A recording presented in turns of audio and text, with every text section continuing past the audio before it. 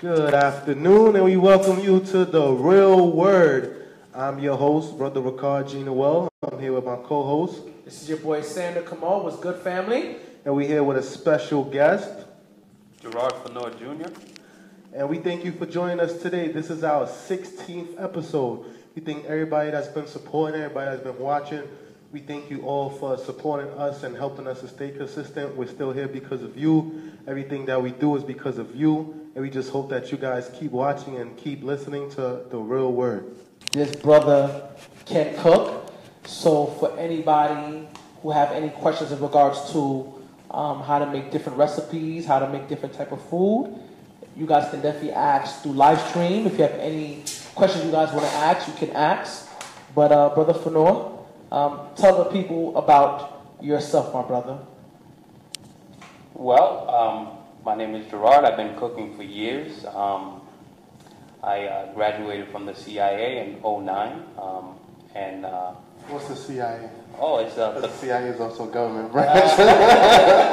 well, it's the Culinary Institute of America. It's one of the premier food colleges in this country. It's located in Hyde Park, New York, and I got my culinary training there, but I started cooking at home, watching my mom and my grandmother.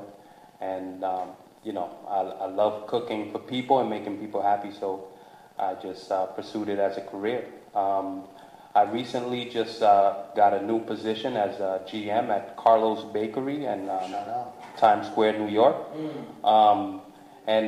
Right now I'm still working at Pepperidge Farms. I work with the Snacks Innovation Team, and we work on various goldfish crackers and try to make them better.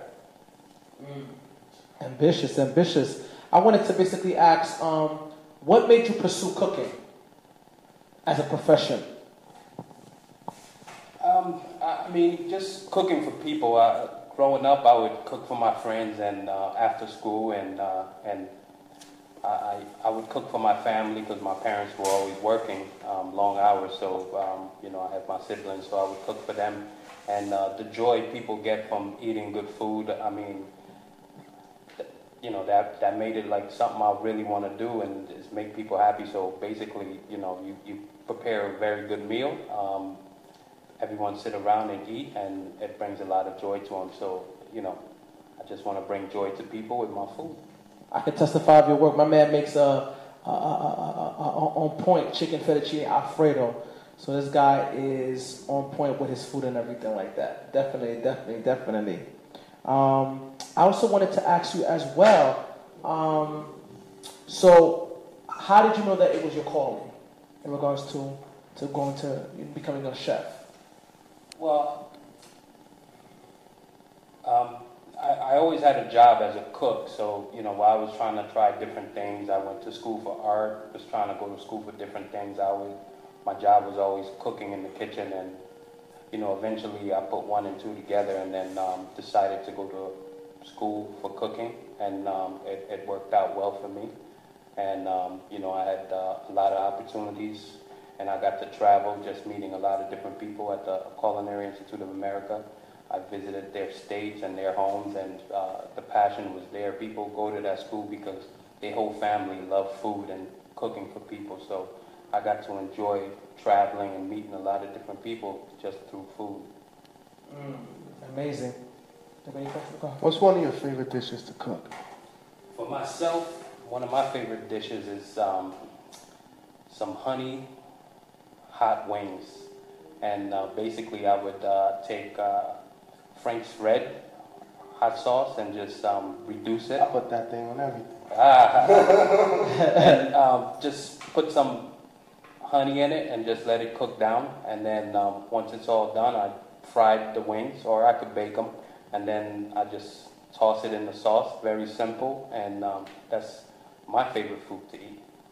That's fried, boiled, or baked? You could either fry it or you could bake it. Which one do you think is better, fried or baked? If you really want it crispy, frying is where to go. But if you want to be a little bit healthier, baking is where to go. Okay.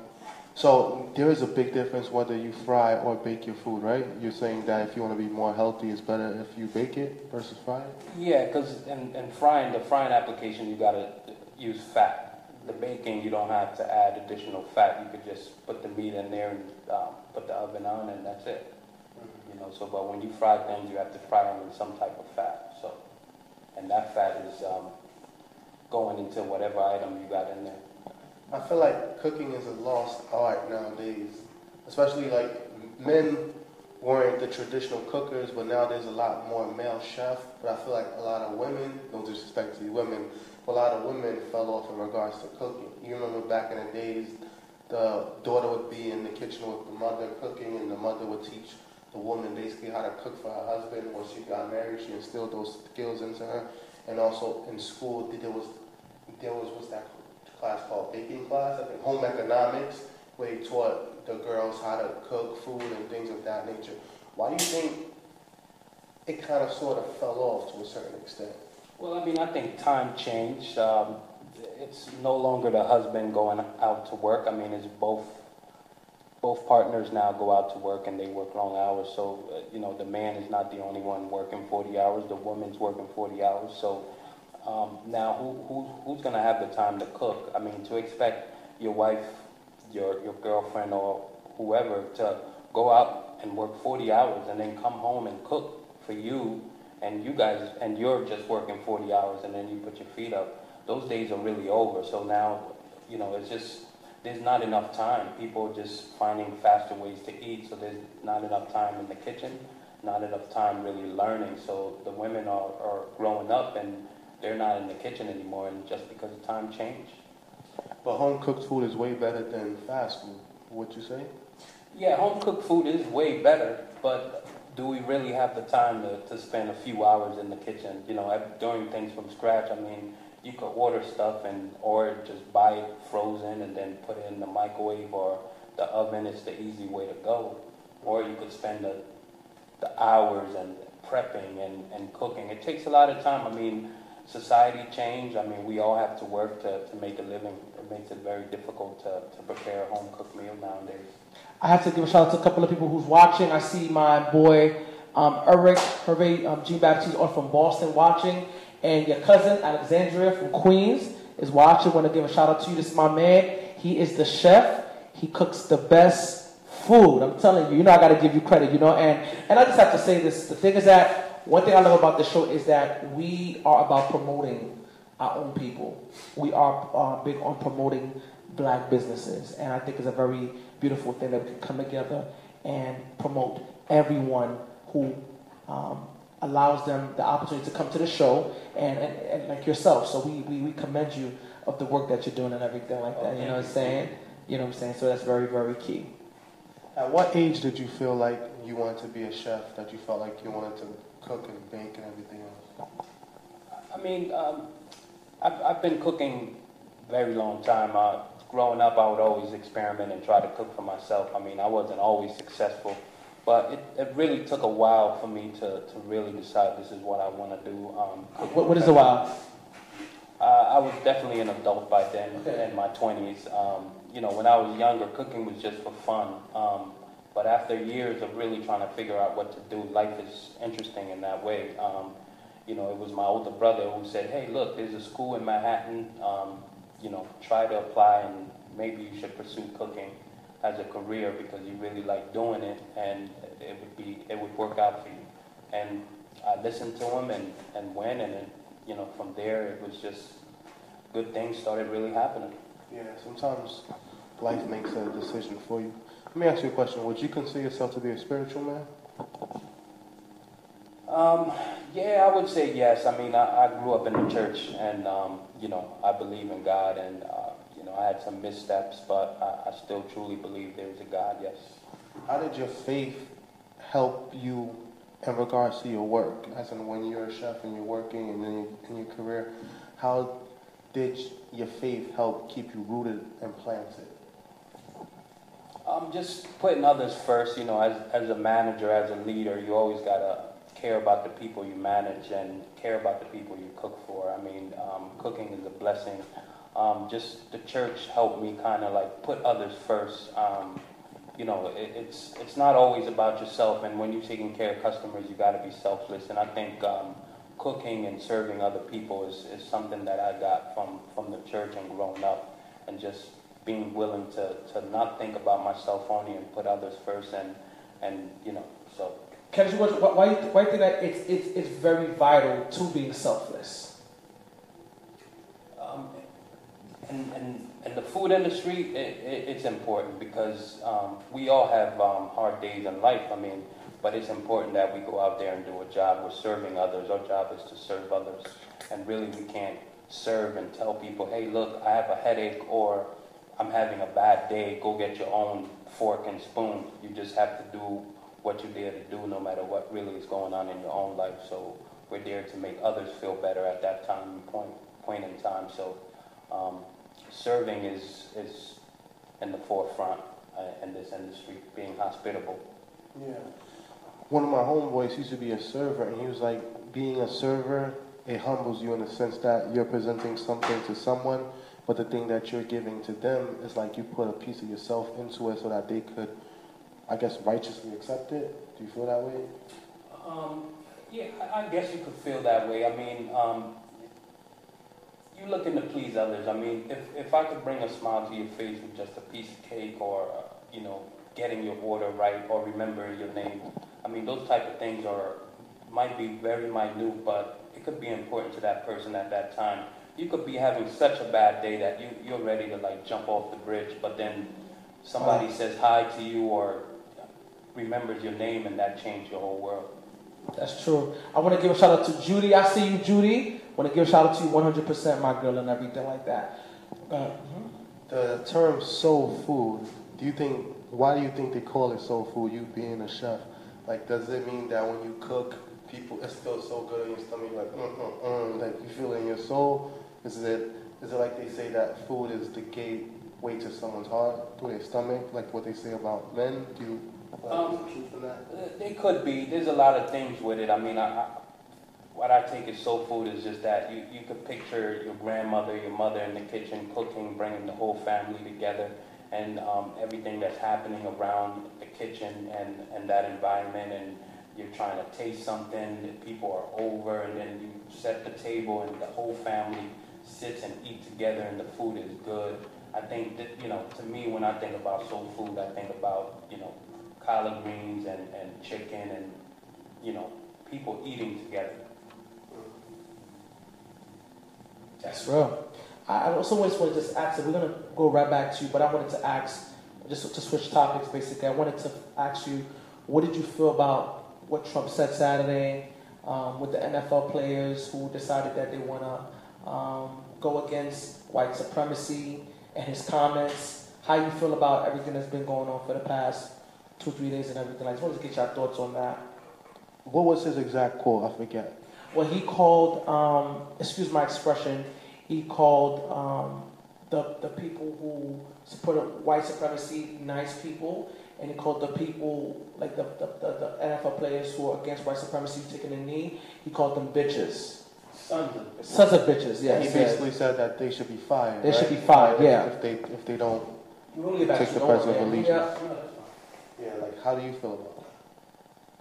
Well, I mean, first of all, I think the president just should focus on all the world issues that we're dealing with, and North Korea should be, on his plate. He shouldn't worry about, what the NFL players are really doing. I mean, it's a peaceful protest, and first of all, we have freedom of speech in this country, and I think, the president thinks this is his country, and I think he feels like he's a dictator, and he should control what people say and their actions. And plus, he really shows us that he's a real sensitive person, that he takes every little thing to the heart. If you say hi to him wrong, he's going to tweet that you're a bad person or tweet something. So he's an interesting man. I mean, I think he needs to really focus on the task at hand and try to make this country great. I think it's important that people really deeply think about his comments. He's calling these grown men sons of bitches. Yeah, and so imagine how the mothers feel, and imagine if you have a daughter. I mean, the things that are really going on needs to change. I mean, police officers need to really stop shooting to kill. I mean, I think the whole training has to change. There's a lot going on, and I think it goes beyond what the players are trying to do. Really, they're really just trying to make people aware of all the struggles that we go through. I mean, we dress a certain way, we'll get pulled over or talked to, and you know the gun is already cocked. When the cop pulls you over, they're ready to shoot. Even if you tell them, look, I got a legal weapon, I'm not telling you I'm going to pull it out, but all you could hear is shots fired. I mean, it's very interesting what we're really going through in this society and what's really going on. I mean, for young black men to be handcuffed and then beat down, I mean, it's really gruesome. That's right. Yeah, man. I was watching the highlights from Sunday football. I actually don't watch football anymore. I haven't watched it in a while. Probably the last time I watched it was a Super Bowl, but I watched half of it. I guess that's my form of protest. But I can say that a lot of football players stood together in solidarity, and they stood firm. Like, before last year, it was just Kaepernick and a few, but now it seems like Trump forces people to acknowledge the issues in America, which means, like, for a while they said, okay, how can America be racist? You got a black president, but we knew America was racist.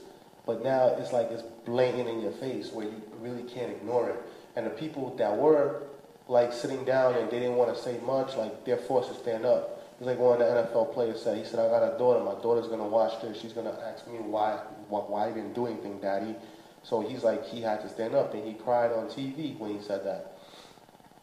I think Trump focused on everything but what's important, as in like the issues with North Korea. He's taking it as a game. Like, he's talking mess in North Korea, saying basically like he thinks this is a game. This is not a game. Like, you blatantly disrespecting our country. That's an act of war. And he thinks that he's still on TV. He thinks he's still on reality TV, and that it's all a joke and it's all a game, but it's not. This is people's lives that you're talking about, especially when you say that you'll blow North Korea off the map and you'll obliterate them. As much little respect as you have for them, there's 24 million people living over there. And that's 24 different lives and souls that God created. And you're taking it like it's a joke, and you're like, okay, whatever. Like, I feel like someone needs to put a stop to him.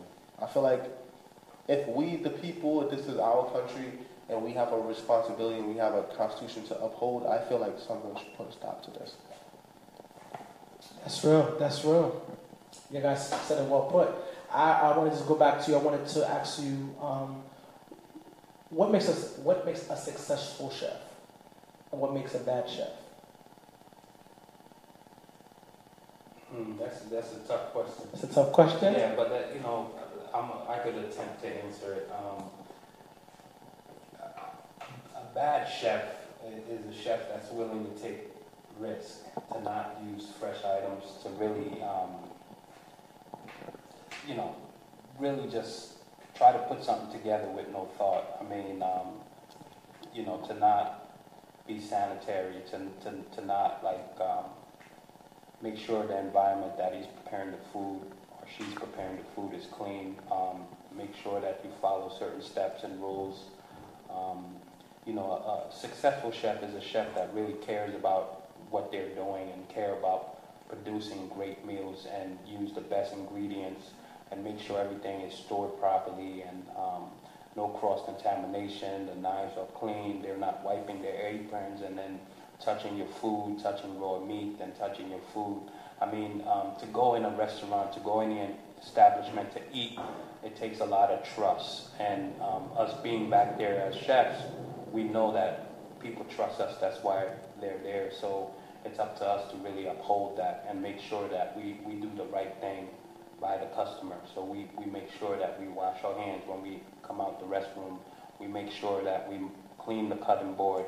Yeah, there's states that watch, the government pays attention to that, but they're not there every day. So the day that inspections come in, you're gonna clean and make sure that you follow the rules. The day that they step out, you go right back to your regular unsanitary routines. I mean, safety's gotta come first. Food safety, people could get sick from food, bacterias. We're dealing with people's lives. I think it's important. So a successful chef is a chef that pays attention to the details and makes sure that they truly care for their customers. What are the 3 top chefs right now that people look up to, like across America? Well, It depends. I mean, there's a few famous chefs. Kind of put me in the spot there. Okay, my bad, bro. That's what we do out here, unfortunately. Unfortunately. I mean, What's your favorite? Like your favorite top 3 chefs that you like?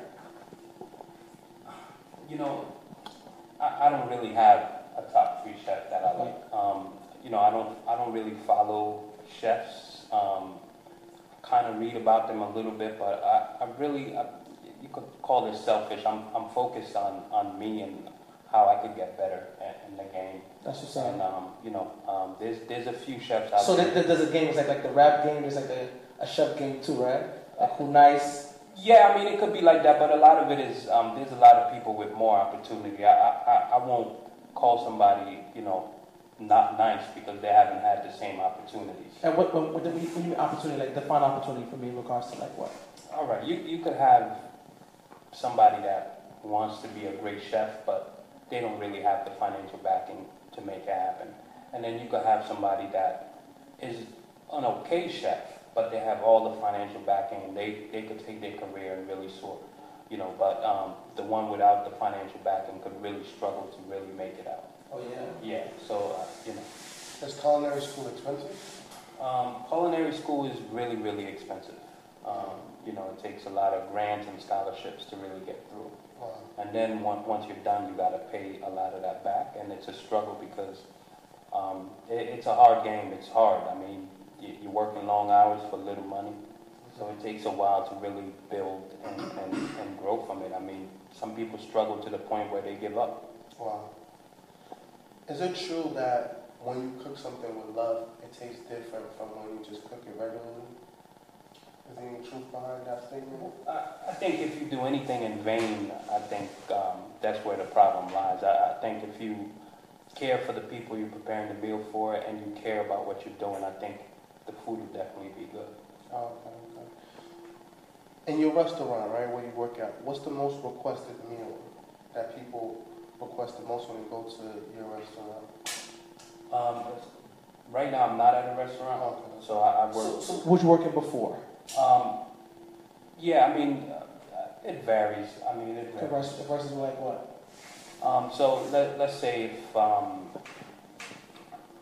you know, people like sandwiches. I mean, meat sandwiches.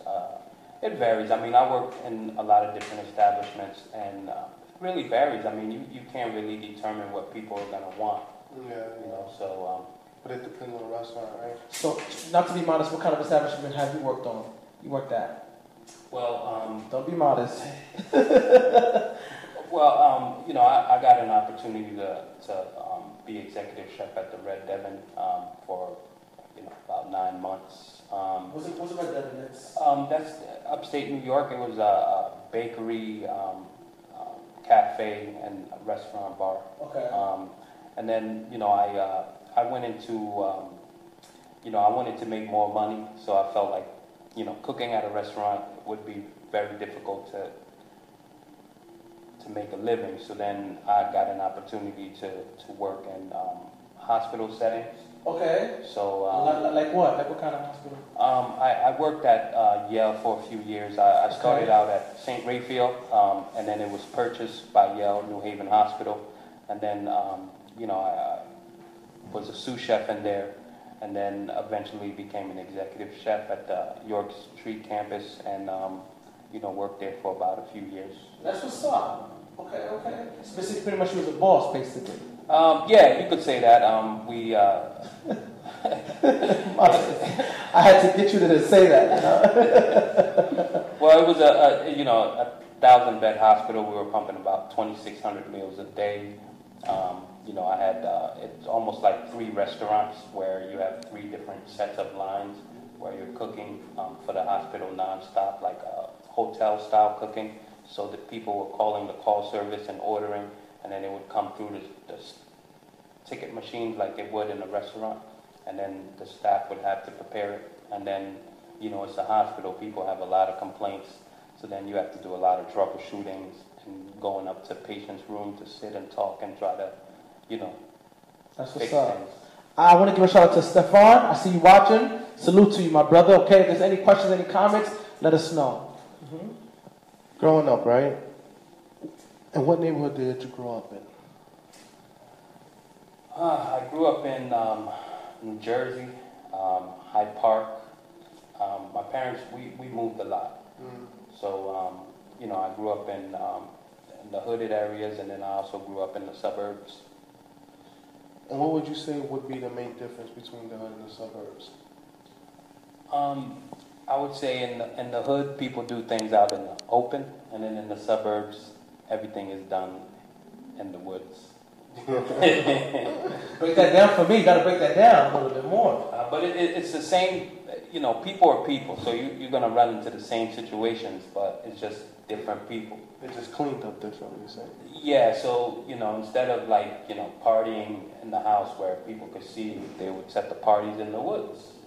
They would bring out the same type of alcohol, the same type of drugs, and they would just do it away from where people could really see. So how do you think your childhood influenced you as an adult right now?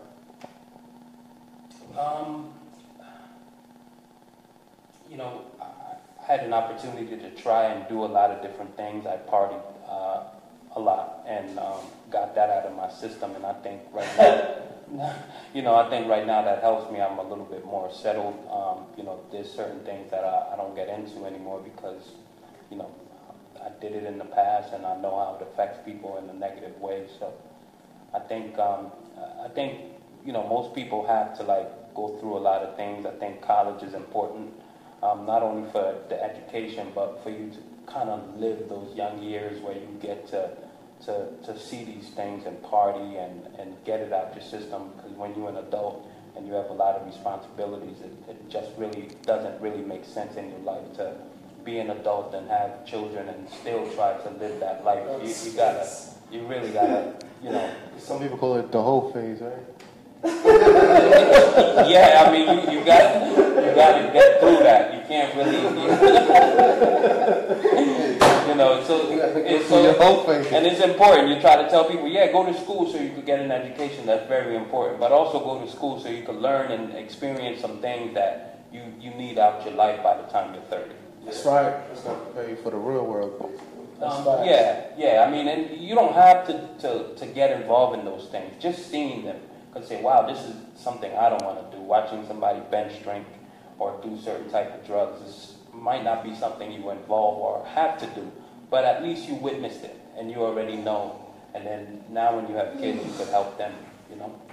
So what was something that you went through in college or learned from in college or that you experienced while in college that helped you as an adult?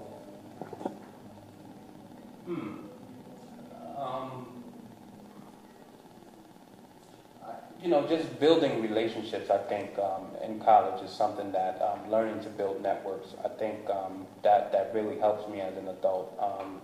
You know, yes, it's good to have friends, but it's the type of friends you build is friends that are going to be there for you in the future. It's almost like a network where you know you could call on this chef to help you execute something that, you know, do this function. So you build these like relationships with people and you get to experience their world and they experience your world and you experience a lot of their culture and you guys build a relationship. I think in my college years I had really had the opportunity to be around some good people and travel and do a lot of things that I wouldn't do growing up as a young Haitian man.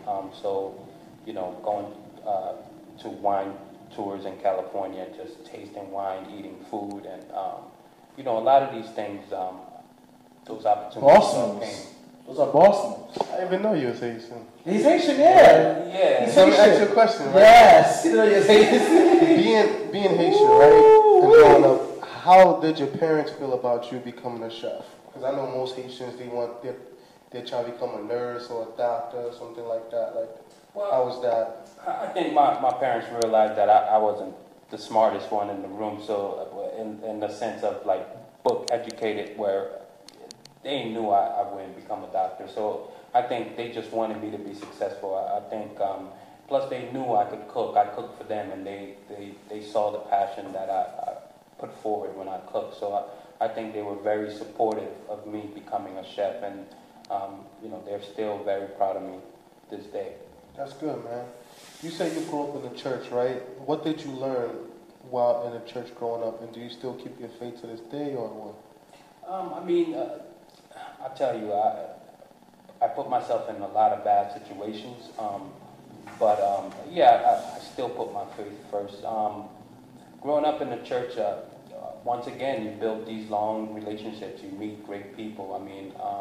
But one thing I did learn is that parents make mistakes and people that are religious make mistakes. I think growing up, when you're in the church, you think everyone's perfect, and I think over time you start to see through that, and that creates a conflict in your life. Really, is, man, these people are supposed to be perfect and they're not. How do I deal with that? And I think growing up and growing and what I've really learned is it's okay for people to make mistakes and not be perfect. That's real. I want to basically ask you this: with the job, so what kind of position did you just? Where are you going to be working at, and what positions you're going to be taking, and what's your focal point when it comes to this new position and everything? This new position is I'm going to be the general manager. This is Carlos Bakery. How long has it been in existence? I think I read about it a little bit, 1910, but it's... Oh, in Times Square? No, I'm not sure how long that location's been up, but it's the Cake Boss. So it's his company, and... So you bake also? Well, I do both. I cook and I bake. Yeah. I could cook good too, boy. I could do whatever. I could make snacks from scratch. I could basically do a lot of different things. Like what? Be specific. Like, okay, when it comes to like Haitian food, like name 3 dishes that you would cook for us right now in your mind. In your mind right now. I need to cook. Period. So. All right. Easy. Haitians, we like our cabri, we like our turkey. Dico la pois, some red snapper. Okay. Banan peze. Okay. And we love our pate, so I would do some pate right here for you guys from scratch. And just make it happen. Not only pate corde, the real pate. Okay. Right? The puff pastry pate, I do all of that. Okay. How is your faith nowadays? Like, what's your connection with God like nowadays?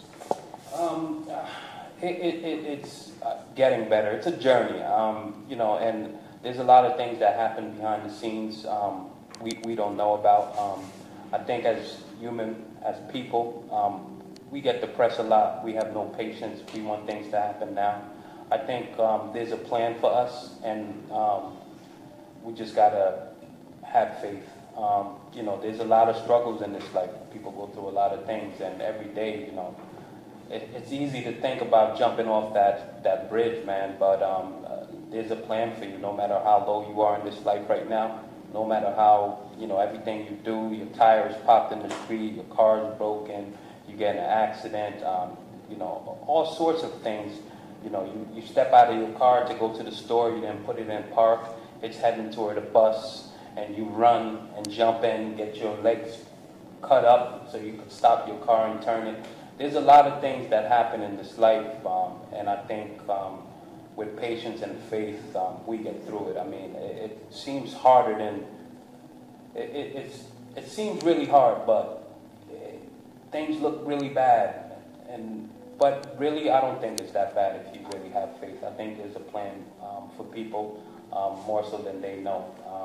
Because if you're on that last line and you think the best thing for you to do is give up, don't do it, because there's somebody out there that needs you. When was the last time you made some banana pudding and bread pudding? When was the last time you made some of that?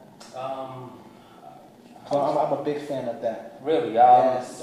It's been a while. Okay.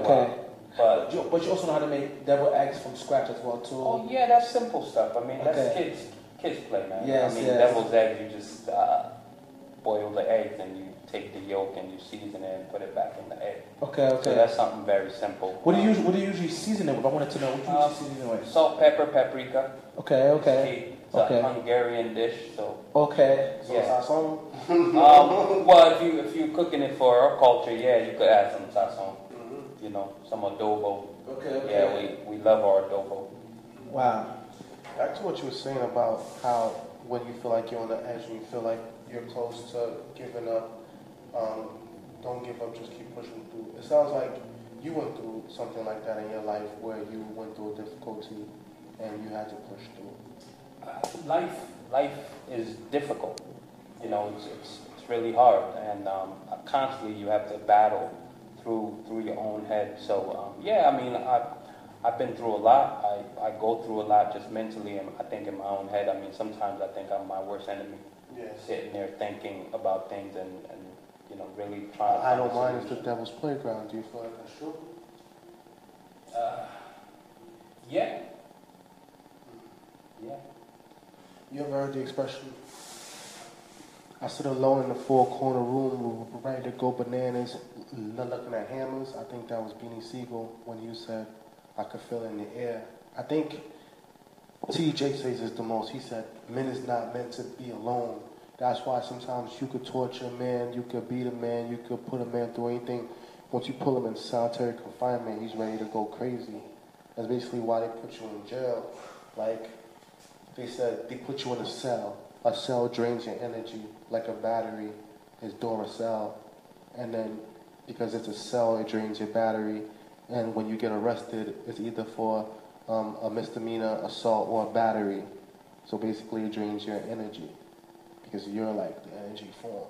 So sometimes when you're in a room by yourself and it's just you, your thoughts is bouncing off the walls and it's coming back at you and it's hitting you, it's hitting you, it's hitting you. Sometimes that could take away your energy. Wow. Do you feel like that ever occurred to you? Yeah, I mean, sometimes, you know, you could be in a room full of people and you're alone in your mind. I think a lot of times we get really consumed in our own world, and it doesn't matter how many people we have around us and what they're telling us that's positive or negative. We're just so consumed in our problems and our issues that we feel alone. We feel like we're the only one that could battle this. We're the only one that knows what the individual, is going through. So, you know, being alone doesn't mean being in a room by yourself. You could really be in a group of people, around a lot of people, but you were alone. Yeah. I want to give a shout out to two people. I want to give a shout out to Ash Monet, your peoples, and Naomi. Any questions in regards to my man who's a chef? Let him know. I'm going to say something. Go ahead. Lady Gaga recently put out a documentary, a memoir, where she's like how every time she's on stage, she basically puts on a front because she's like physically sick. She goes through a lot mentally and physically. She was like, one of the things that affected her most mentally is that she could be in a room with thousands of people screaming out her name, trying to touch her and everything. When she goes home, she's in a room alone, and there's no one there to see her hurting. Like, there's a lot of people that go through things like that too. That's true. Yeah, I mean, it's really hard for us to reveal our pain to others. I mean, it takes a lot because, you know, some of these things we think we could go through it alone, but it's good to have a partner in this world. It's good to have somebody where you can count on them, where you could spill your guts out and it's not the whole world listening, it's just that one person.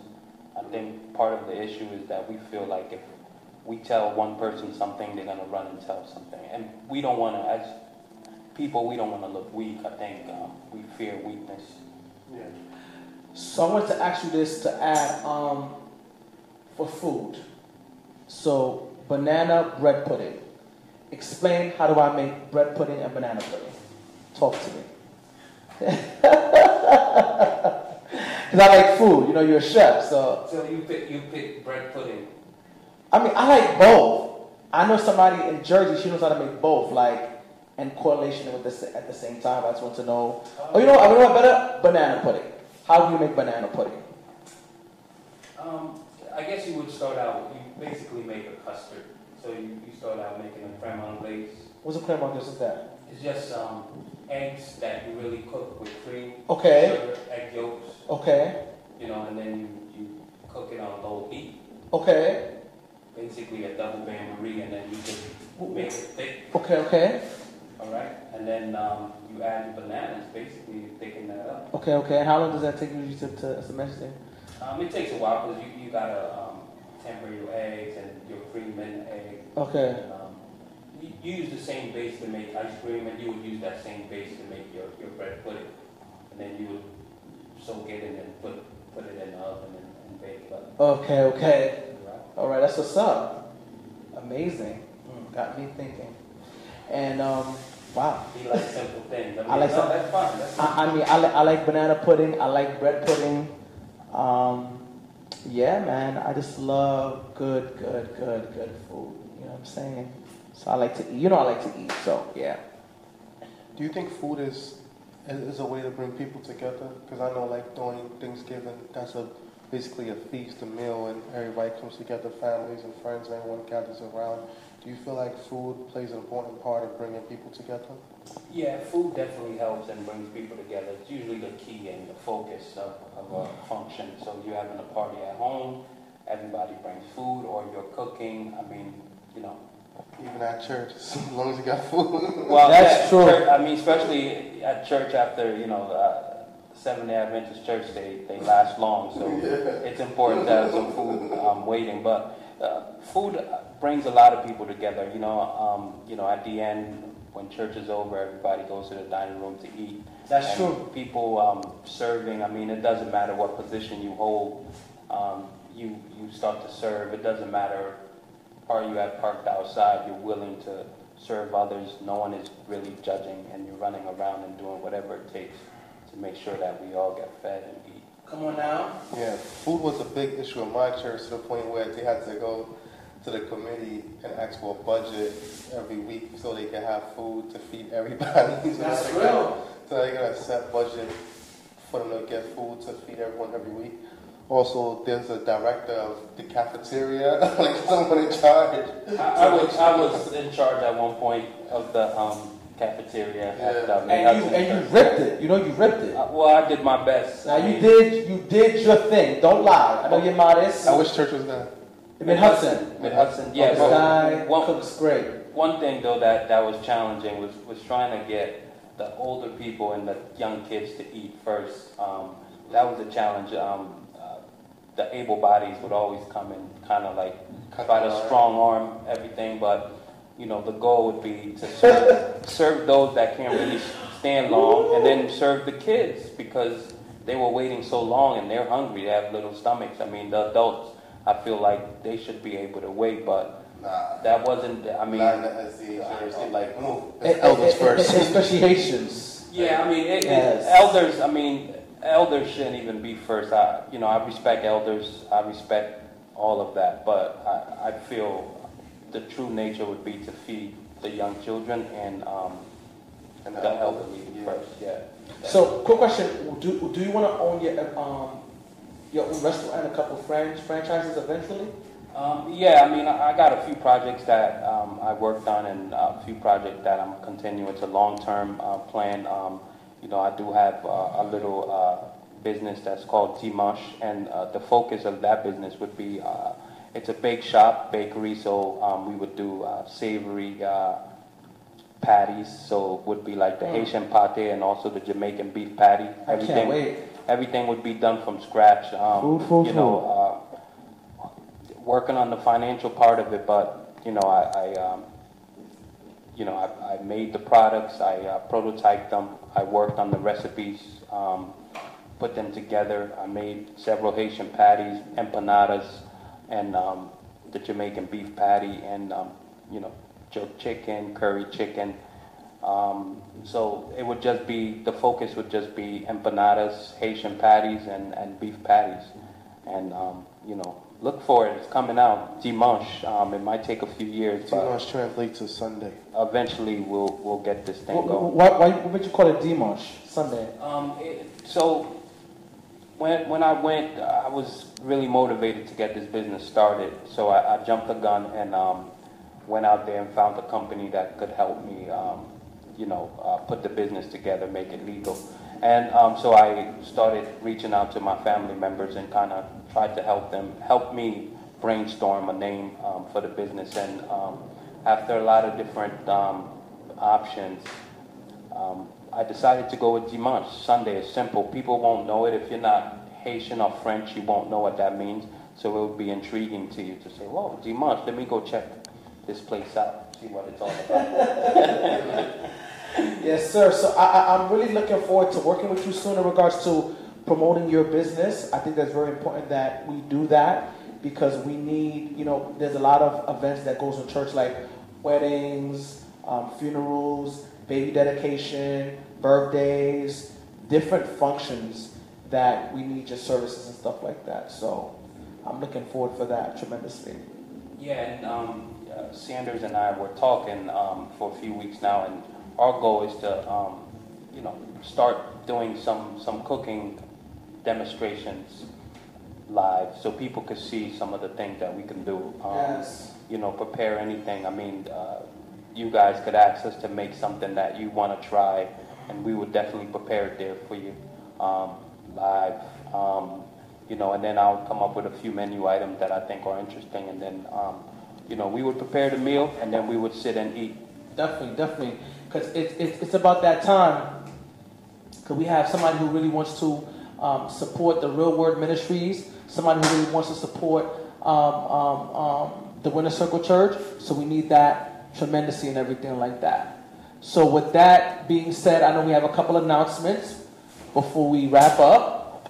What's that? Well, I'll go first. Well, the thing is that first and foremost, we're asking that each and every one of you guys who are watching, we definitely need your financial support because we're going to be doing a lot of big things in the community. We're going to be having a MetroCard drive next month, the end of the last night of the month. We're giving out free MetroCards to people in the community. November, we're going to be giving out free turkeys. December, we're going to be giving out free toys. And January, we're going to be giving out free coats. So we want your contribution. We want your participation. Without you, we cannot do these things. But somebody's asked a question. I'm so sorry. Want to say something? God. No, go ahead. Answer. Now, Naomi asks, hi, everyone. What do you think will help more? What do you think will help more men to see the kitchen as a gender mutual place? There is still a traditional view of the kitchen being a woman's place. And also, what would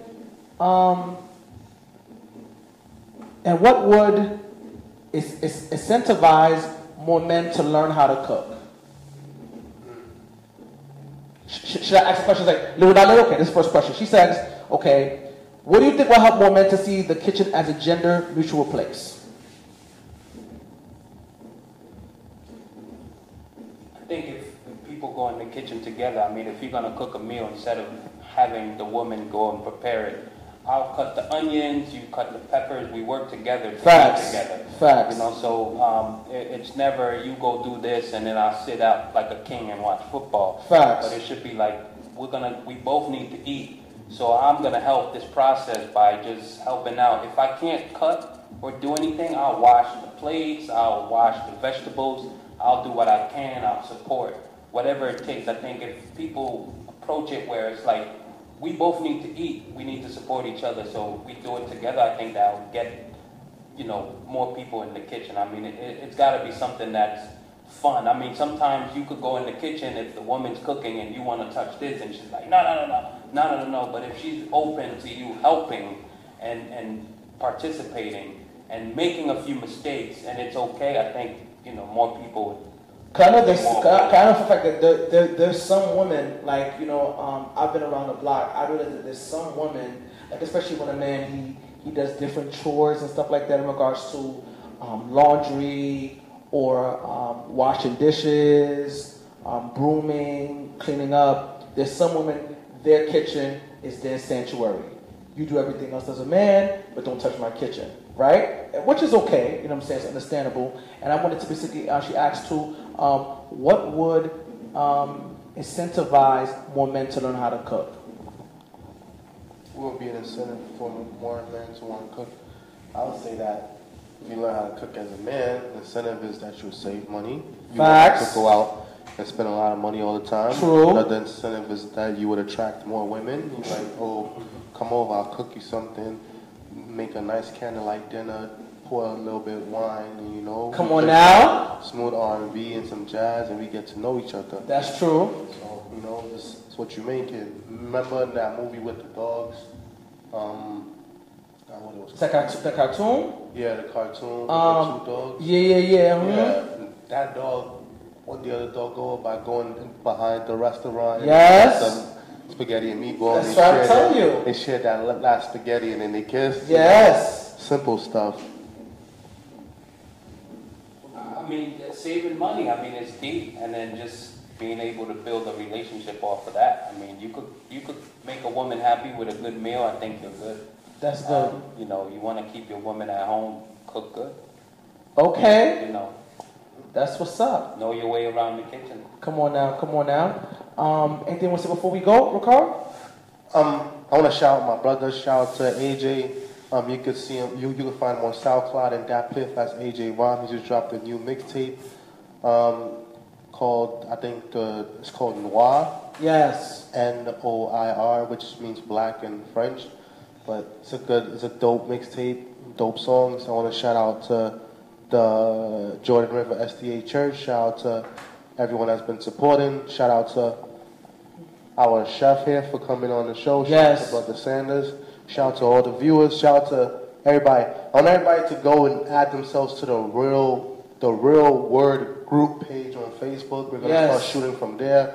Shout out to the Brick. We got things working on with the Brick. Shout out to them. And we just going to keep moving. You know, we're going to keep moving forward. If you want to come on the show, if you want to be a guest, if you want to come on here and promote something, promote black business or whatever it is you like to promote, conversations that you like to have, we are here to share a platform with everybody, you know? That's right. We don't mind putting people on. We don't mind helping out the community. Next thing coming up is a toy drive and a clothing drive, coat drive. We already got donations, people that's donated already toys and coats. If you want to donate physical stuff, you could contact me or Brother Sanders through Facebook. If you want to donate money, you could donate through our GoFundMe /The Real Word, or you could donate through our PayPal, PayPal /The Real Word. We'll put the link in the description, and we're going to have t-shirts and other merchandise coming soon, and we thank you all for joining us, and that's about it for me. And salute to Ernst P. My man said that your brother's album is fire, so I'm really looking forward to hearing that. Let's support each other, man. Let's support our own, which is essential. Yeah, man. And shout out to Brooklyn. Shout out to God. Yes. You want to close out with a prayer? Mr. Chef, I'll let you pray. Oh, no. Let's stand this for again. Father God, we thank you once more again for your grace. We pray that you may cover us with your presence and your love. Lord, we thank you for what you've been doing through this show and for this show. Strengthen us and keep us. In Jesus' name we do pray. Amen. Amen. So we see you next week. And thank you for tuning in, everybody. Good night. Thank you for having me on, guys. Of course.